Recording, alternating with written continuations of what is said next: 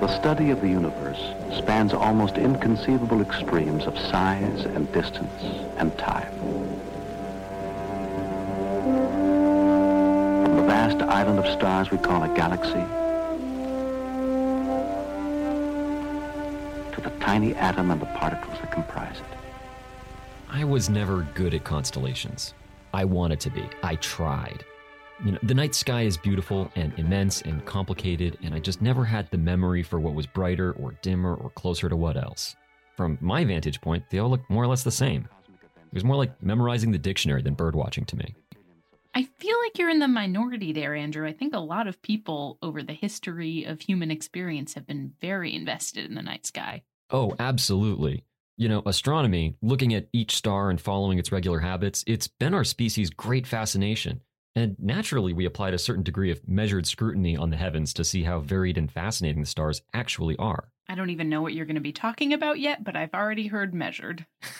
Right, you can see right through me. Studying each point of light and comparing its movements, its brightness, and its color reveals a real stunning diversity. Some of those stars have incredible stories to tell, and not just about themselves, but about humanity's place in the universe. I'm Andrew Middleton. I'm Leah Rechtman. And this is Measure for Measure, a little show sizing up our world. We measure time and geography using the stars, but exciting things have happened when we've learned how to measure the stars themselves.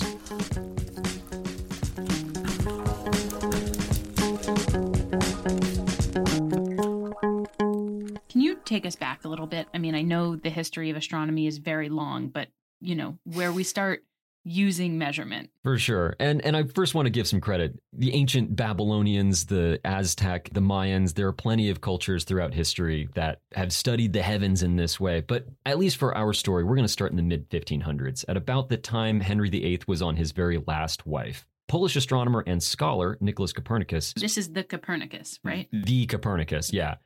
He pitched his sun-centered model of the solar system. He knew it wasn't going to be fun fending off the inevitable pushback, and he had the good judgment to publish just before he died. Does that mean that he delayed publishing for many years until his death was imminent? Oh yeah, no, he was sitting on his work for a long time. Okay, wow. And he was right. He got plenty of pushback post-mortem, not just from theologians like Martin Luther and the Pope, but from other astronomers. The defenders of the old Earth-centered model knew that there was no way that the Earth moved. They knew. They were certain. Well, yeah, when you look at the scenery go by from your carriage, the lampposts by the street pass quickly, the houses and the churches and the fields appear to move slower, and the mountains in the far distance barely seem to move at all. Yes, I often feel that when I'm looking up at the scenery from my horse-drawn carriage. Sure. But from the mindset of these 16th century astronomers, they're looking at the stars, and if the Earth was traveling huge distances from one side of the sun to the other and back again, shouldn't we be able to see the stars moving around like we were jumping into hyperspace?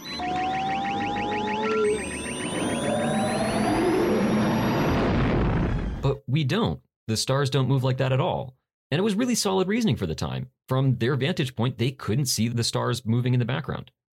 What those astronomers didn't realize was that even the closest stars are actually just much, much, much farther away than anyone dared to imagine. So they looked like they weren't moving because they were so far away that the distance we were moving in relation to them was really small?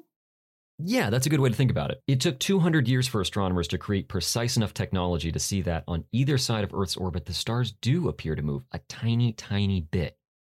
Now, astronomers would observe a star in January and then check in on it 6 months later in June, when the Earth is 300 million kilometers away on the other side of the sun. Comparing the two views from those two vantage points is like kind of how our eyes work. Having two eyes facing forward and sending slightly different images from slightly different perspectives is what gives us depth perception. It's sort of like if you were to put your hand over one eye and then your hand over the other eye and see the change. Exactly. And that change is called parallax. Parallax. Yeah. So with a telescope and some trigonometry, scientists could finally see how far away the stars actually were by comparing the two images taken from the vantage point of one side of the Earth compared to the other. The stars weren't just points of light on a celestial bowl or a heavenly ceiling. They discovered that the cosmos had depth. Not long after giving up our seat at the center of the solar system, humans then had to come to terms with our cosmic insignificance with unprecedented precision.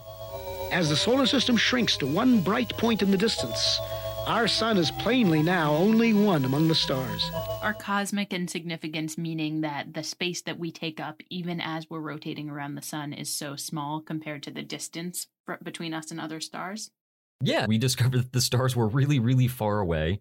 And if they're that far away and we're just a small part of it, then it makes you feel like you're alone in a very big empty room. This is like all the sci-fi writing realizing that the universe doesn't center around us. I mean, it's the same anxiety that the Pope and Martin Luther had in response to Copernicus's sun-centered theory, right? It's like, we are not the center of the universe, and therefore God may not be paying the most attention to us.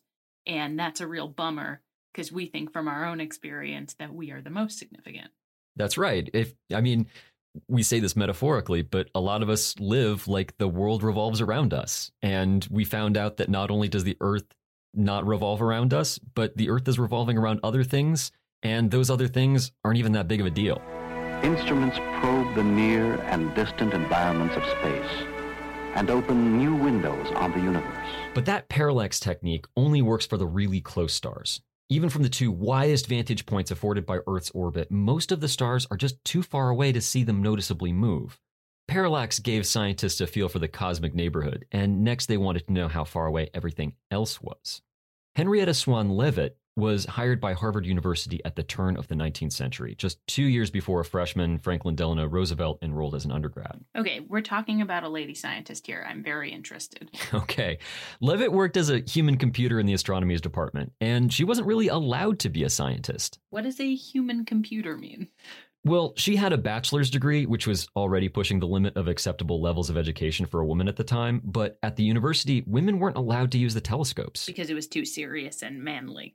Almost certainly. Men were doing the exciting work, while women like her were left to take care of what would be done today with software and interns. Henrietta Swan Leavitt was put to work cataloging boxes of photographic plates of stars. Just 299 pictures of zillions of tiny little dots. You know, categorizing with that level of detail is my actual nightmare. Yeah, you're a little bit of a big picture thinker for that kind of level of specificity. Yeah, I want to think about the grandness of the universe, not squinting at little pages. Okay, so were you in Henrietta Leavitt's lab, you would not have joined her. I wouldn't have made it. You would have been telescope only. I would have been telescope only. But in that tedious work, Leavitt noticed something really interesting. While she was acting the part of stellar librarian, she noticed a relationship that no one else had before. Humans have known for centuries that some stars get brighter and dimmer like a steady cosmic heartbeat. Polaris, the North Star, isn't as steadfast as I'd thought. It's one of those heartbeat stars, and it pulses every 4 days or so. That's a really beautiful term, heartbeat star. Can you just describe that a little bit further? Sure. Well, the star will grow in intensity for a couple of days, and then it'll get dimmer over the next couple of days, and it'll just sort of cycle brighter and dimmer over time. Sort of pulsing. It's pulsing, yeah. And some of them pulse faster than others. What Leavitt noticed was that for those nearby heartbeat stars whose distance from Earth had been measured with the parallax method, she noticed that the faster the star's heartbeat, the brighter it was shining.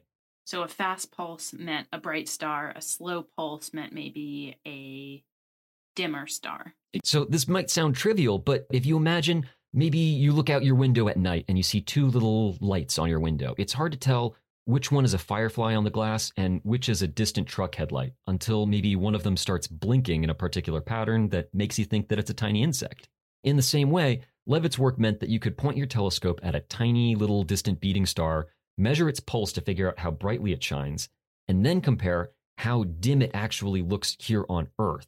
And that way you can figure out how far away it is. Wait. I'm not understanding the connection just yet.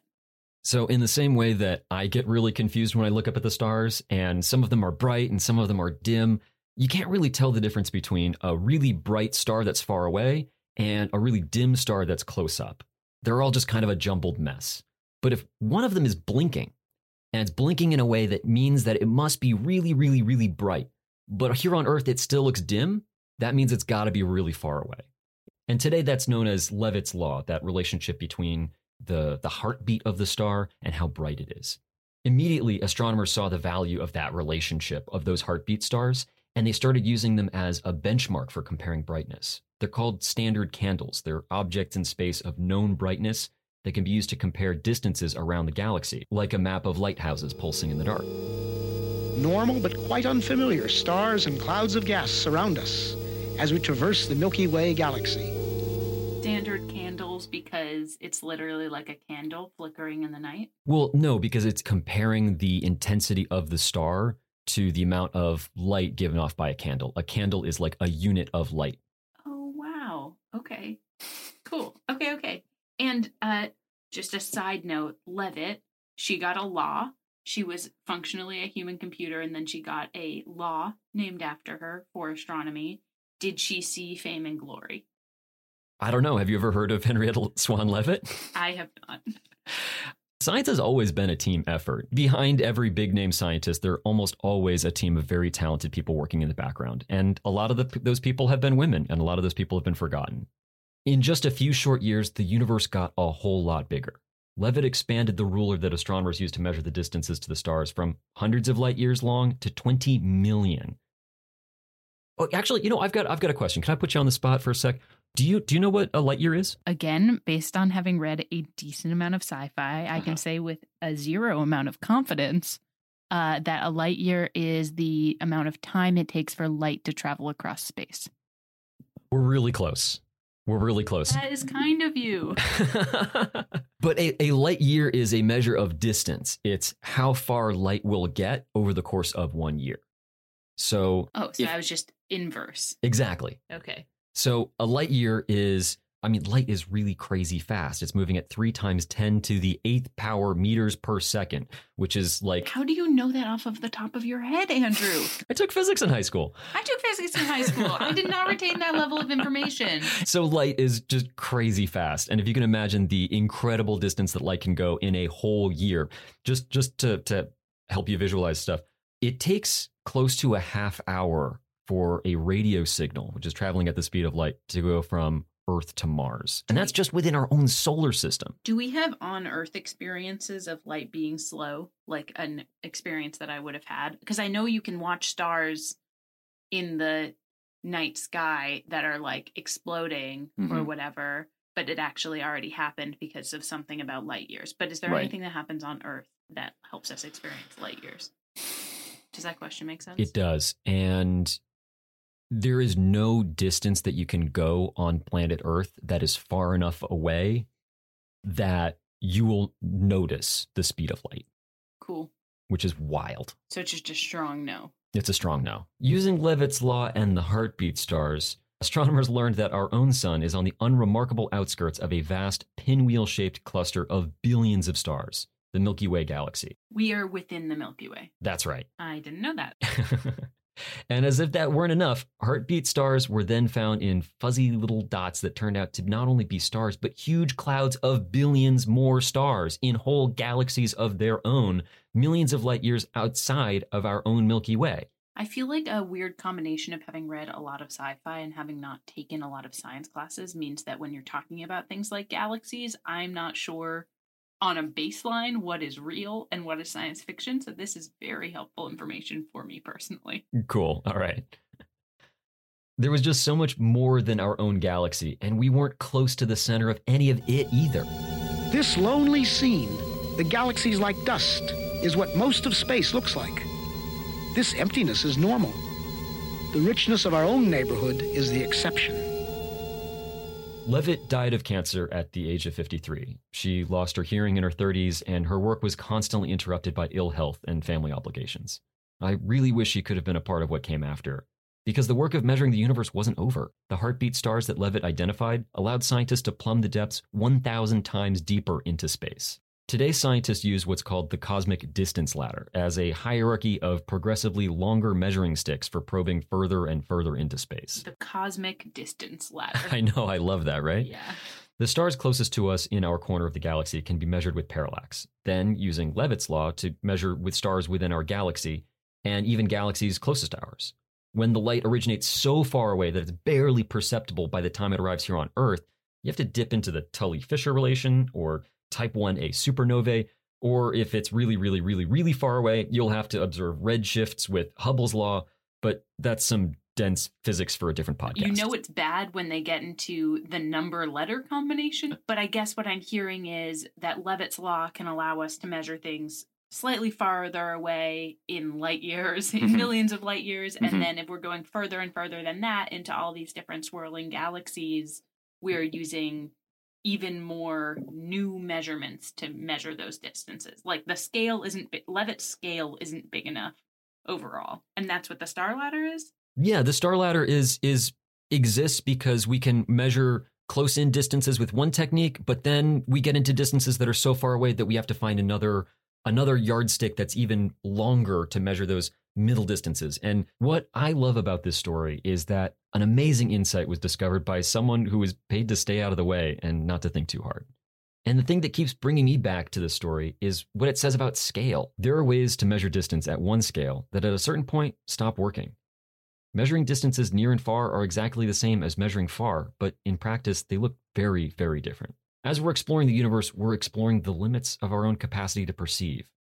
Space, I think, will always be a scale beyond human comprehension. Our brains just didn't evolve to process that many zeros. But even where we haven't been able to internalize or make personal what those numbers mean, we've been able to build longer and longer rulers that are now approaching the maximum distance that can be measured in the universe. We can now measure the depth of space with incredible precision, but in many ways, it still remains unfathomable. By the light of the stars. And that's a wrap, folks. This is Measure for Measure, a limited series from the Ministry of Ideas. The show is executive produced by Leah Rexman, created by me, Andrew Middleton, and sound engineered by Greg Friedel. Our music is by Suraj Sindhu and Mackenzie Kugel. Thanks as always to Zachary Davis for his support. If you enjoyed this podcast, please rate and review us on Apple Podcasts. You can learn more on our website, ministryofideas.org/measure, or find us on Twitter at Measure4M and Instagram at Measure4MeasurePod. That's with the number 4. You can also email us at Measure4MeasurePod@gmail.com. That's Measure4Measure with the number 4. Thanks for listening. Made me dream by the light of the stars. By the light of the stars.